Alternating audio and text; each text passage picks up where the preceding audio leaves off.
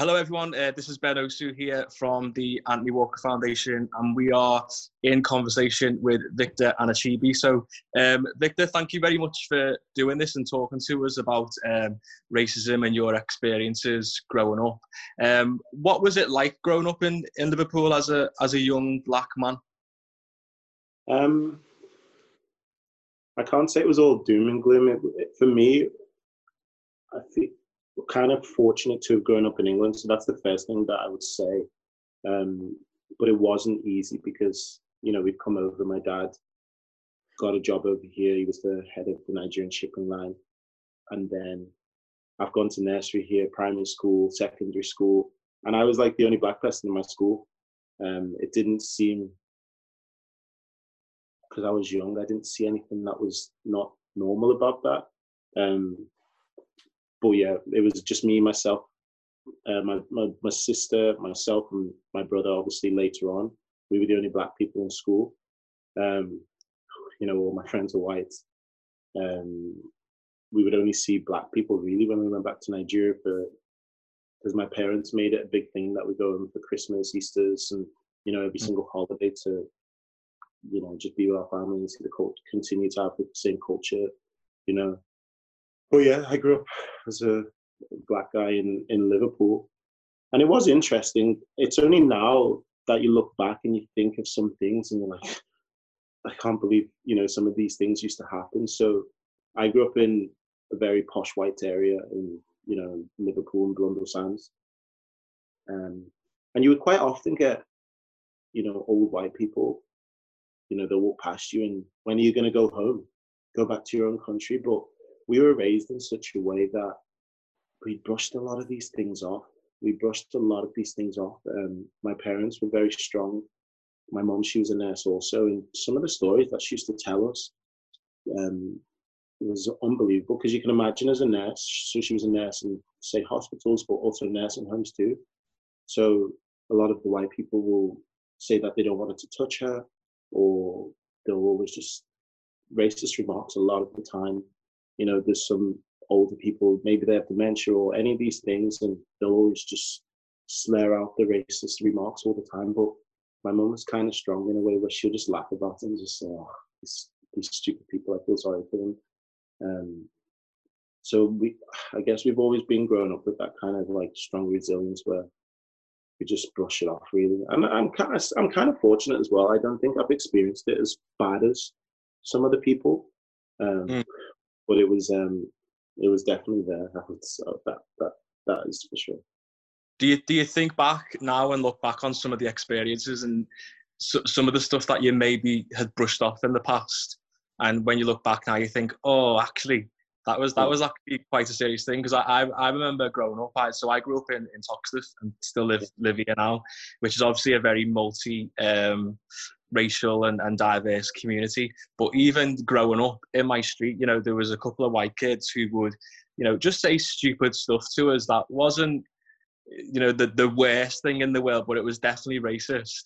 And looking back now, I think, what, why didn't I do something or say something a little bit more way back when? And of course, I only would have been about 6 or 7. So what do you do as a kid? But do you think back on some of those incidents that you thought maybe were quite minor at the time?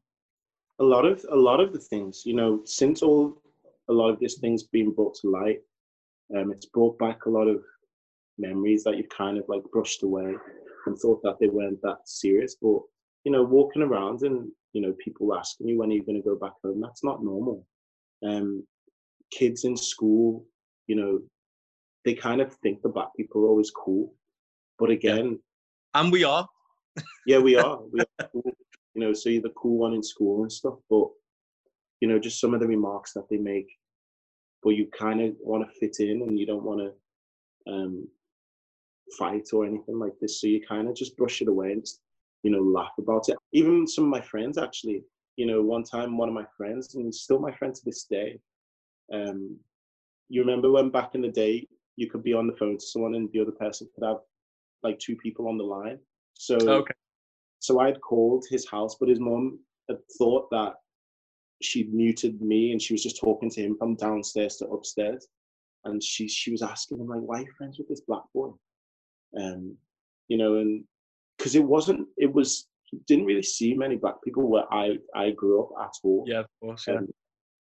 So again, I like brushed this off, and to this day, they're still like close friends. But later, she grew to, you know, Have you ever thought to maybe challenge her on it, or? Yeah, I actually mentioned it to them the other day.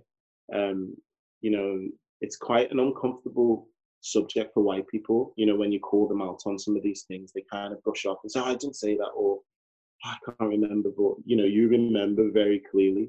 You know, there was another time where you tried to be friends with, this is when I first started to, because where I grew up is Crosby, understand? So then in our school, there was people from like other sides of Liverpool too.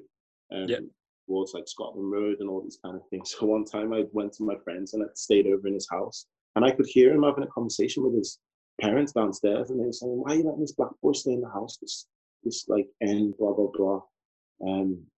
You know, it was crazy. It was crazy. That was the last time I went to his house though, but you know, it was insane. But some of these things that you look back to, you just think like, these things are not normal.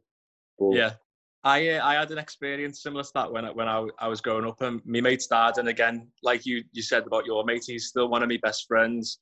His dad, who's no longer alive, was giving us a lift somewhere, and this car pulled in front of us, and I think it was a group of Somali lads that were in the car, and he you know, shouted expletives and then used the M word, and I would have been about 13, and I was just like sat in the back, like in shock, and then just in silence for the rest of the car journey. And you know, when we finished, you know, my mate was mortified, and he was like, I'm so sorry. And then later on, his mum called me, so his dad must have gone home and said, oh, this happened, and his mum apologised and stuff. And obviously, I don't hold that against me mate, but it's an incident that I like can remember as clear as day. I can tell you exactly where we were, like what song was on the radio. But it's weird, isn't it, that, you know, our friends grew up with those attitudes around them, but didn't necessarily take those attitudes on. Whereas for some other people, they kind of absorb those attitudes and then carry them on into their kind of future life. Yeah, I guess as well, like in the same breath, it's maybe because your friends, for instance, were friends with you, or my friends were friends with me. They actually looked at us as a person, as a human being. They knew us how we were. Sometimes when I look at those other people, the older generation, maybe they didn't grow up with any black people, or they've never really been friends with one, and they look and they think that we're not human beings and stuff, but we're exactly the same as them. So, but it's really interesting to see how some people let it like take it on themselves, and some people don't. Like even in this day and age when, you know, there's so much, you know, social and all these different things to understand that we're all the same, but some of them still have this hate inside of them that, you know, it just doesn't make sense. I found it really difficult around this period, just trying to understand. I can't understand how people, you know, can have so much hate inside of them, which is, it's just crazy. And even like, as you get older, getting stopped by the police all the time, and it was only until I started playing for Everton that, you know, the police can see your name. So it became more well known and stuff. Sometimes they will just pull me over for no reason, but sometimes just to talk to me. But before I was a bit known, they'll pull you over all the time because they might not think that you're inside the car. They'll just see a black person inside a nice car. Yeah, pull you over. And I'm fortunate. I'm actually fortunate because, you know, I play football. I'm kind of known. Someone else that's not in that same position, it could be really frightening. So it's very frustrating. There was another high-profile situation in Knutsford. You know, I lived in Knutsford for a long time. It's in the newspaper, and I got injured against Newcastle.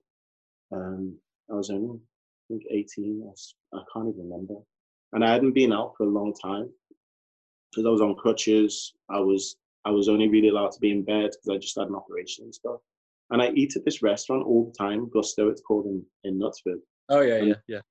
and so I was with my friend Lee Peltier. He also plays football. He's mixed as well. And we'd finished eating, and we've gone out of the place, out of the Gusto. Next door, there's a small jewelry store, and we've just gone past the jewelry store. It's not even a jewelry store that sells expensive stuff. And we pointed to something that we thought was cool or something, or I don't even know the reason. We just pointed at it. And there's a Waterstones across the street. So I walked across to the Waterstones because obviously I'm going to be in my bed. So I was like, I like to read. So I went to look to buy some books from Waterstones. You know, I went across on my crutches, and we were in there for a couple of minutes. And next thing I just hear loads of sirens.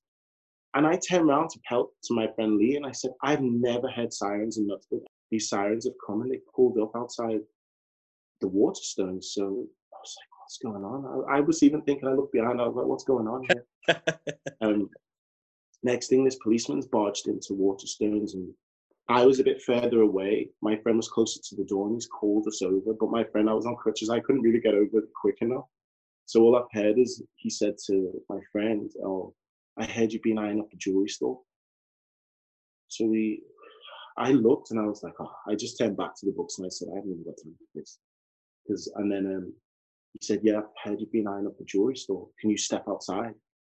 So we were like, what? So he's called me over because then a lot of white people like looking, and people know me in the area. So everyone's like looking like, so I didn't want to cause a scene. So I stepped outside on my crutches, and we walked outside and we stepped outside, and he was saying to us, you know, I heard you've been eyeing up the jewelry store. I heard you've been tapping on the window to see the depth or something like this.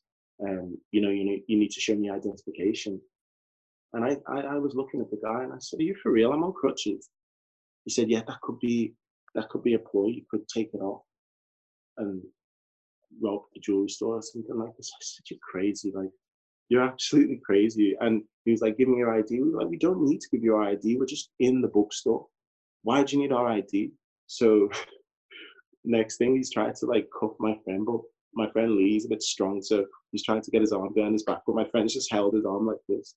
So then the guys goes on his mic, on his thing, and starts shouting, we need backup, we need backup.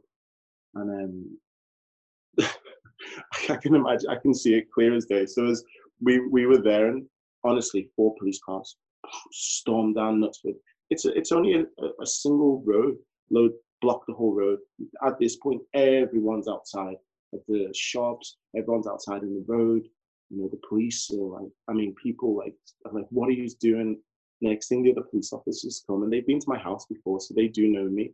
And all they've come and done, they just put their hands on the head and asked the guy, what have you done? He's gone in his car and drove away.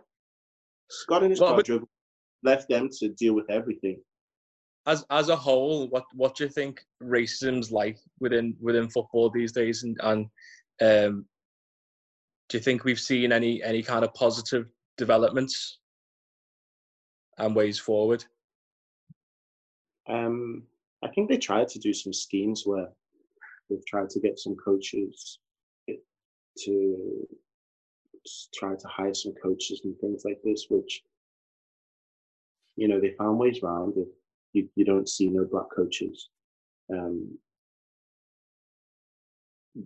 has to be more of this. There has to be more in terms of sporting directors, not even just coaches, sporting directors, head of academy, CEOs. You know, you need to actually have a seat at the table and not just be a coach, because if you do have a seat at the table, then you have the power to hire, you know, coaches and things like this, and not enough of that is being done. And there are really good black coaches. There are other players that they've walked into incredible jobs, you know, for the first ones, when, you know, other black players are not getting that same opportunity. If you look at Sol Campbell, I had the pleasure of watching him, because in Knutsford, he was manager of Macclesfield and kept trying to get me to sign, but it wasn't really interested in signing. But I saw firsthand, you know, the drills and training that he was doing and stuff like that, which was very good. He took over Macclesfield in a dire position. They were down. You know, they were down, and I think they was 10, 13 points or whatever it was. I don't even know the exact figure, you know, to be relegated, and kept them up. They had no money, no budget, nothing, and he kept them up. The next job that he got, what's the next job that he got? Some other club with financial difficulties that he's just had to walk away from. Why isn't he getting a better job? Yeah. Why? You've taken a club with no help, no budget, no nothing. You've used your relationship to bring in players. If you can show that you can do well with a team at the bottom and do well, why has he not got an opportunity at a better team? How does that even make sense? It doesn't make sense. Just to finish, the film about Anthony that's coming out on the BBC on the 27th, BBC One at 8:30, is all about the future that Anthony could have had. So, you know, kids, marriage, work, all that kind of stuff. What do you see for the future moving forward in terms of tackling racism, whether that's in wider society or within football? Hard question, you know. I don't really know the answers. I don't know the answers, you know, into tackling it. I think I don't really know. I couldn't tell you the answer to what is the best way. It has to come from, you know, there has to be education into it to know about, you know, the histories, you know, what's happened and stuff, which a lot of people are not. They don't really want to learn so much about the history of what's happened and stuff, and it gets people very uncomfortable talking about it. But it's an uncomfortable conversation that has to be had. But again, it is kind of for white people to do it themselves. You know, I've been talking to a lot of people on social and stuff, but trying to educate them, but it's kind of draining sometimes, and it's something that I think people have to do for themselves. But it's just education, really. I think it's just giving each other equal opportunities, you know, for the same. So for whatever job or whatever thing that you're trying to go for, there has to be an equal opportunity for the black person, you know, next, that's got the same credentials or whatever it is. But I don't know. I really don't know the answer to how to really, you know, tackle it. I don't want to talk about spiritual and God and stuff like that, because I do believe that, you know, that's got a massive role to play in it. But I think it's gonna take a lot. It's gonna take a lot. But I don't know. What would you say the way to tackle? I think you hit the nail on the head, to be honest, Victor, before when you said education. I think that's what it's about. I think it's about educating people about the experience that black and people of colour have, whether that's in wider society or within football. And then I think it's about acting on that education and that learning and how we can move that forward. And hopefully, like we were talking before about our friends who grew up around people with racist attitudes, that, you know, we get the messages through to the young people so that they carry on and move forward. And I think that's where we have to start, is with education, on the pitch, off the pitch, in the shop, in the park, in school, out of school, wherever that needs to be. It needs to be a learning experience for everyone. And I suppose that's what the Anthony Walker Foundation is trying to do.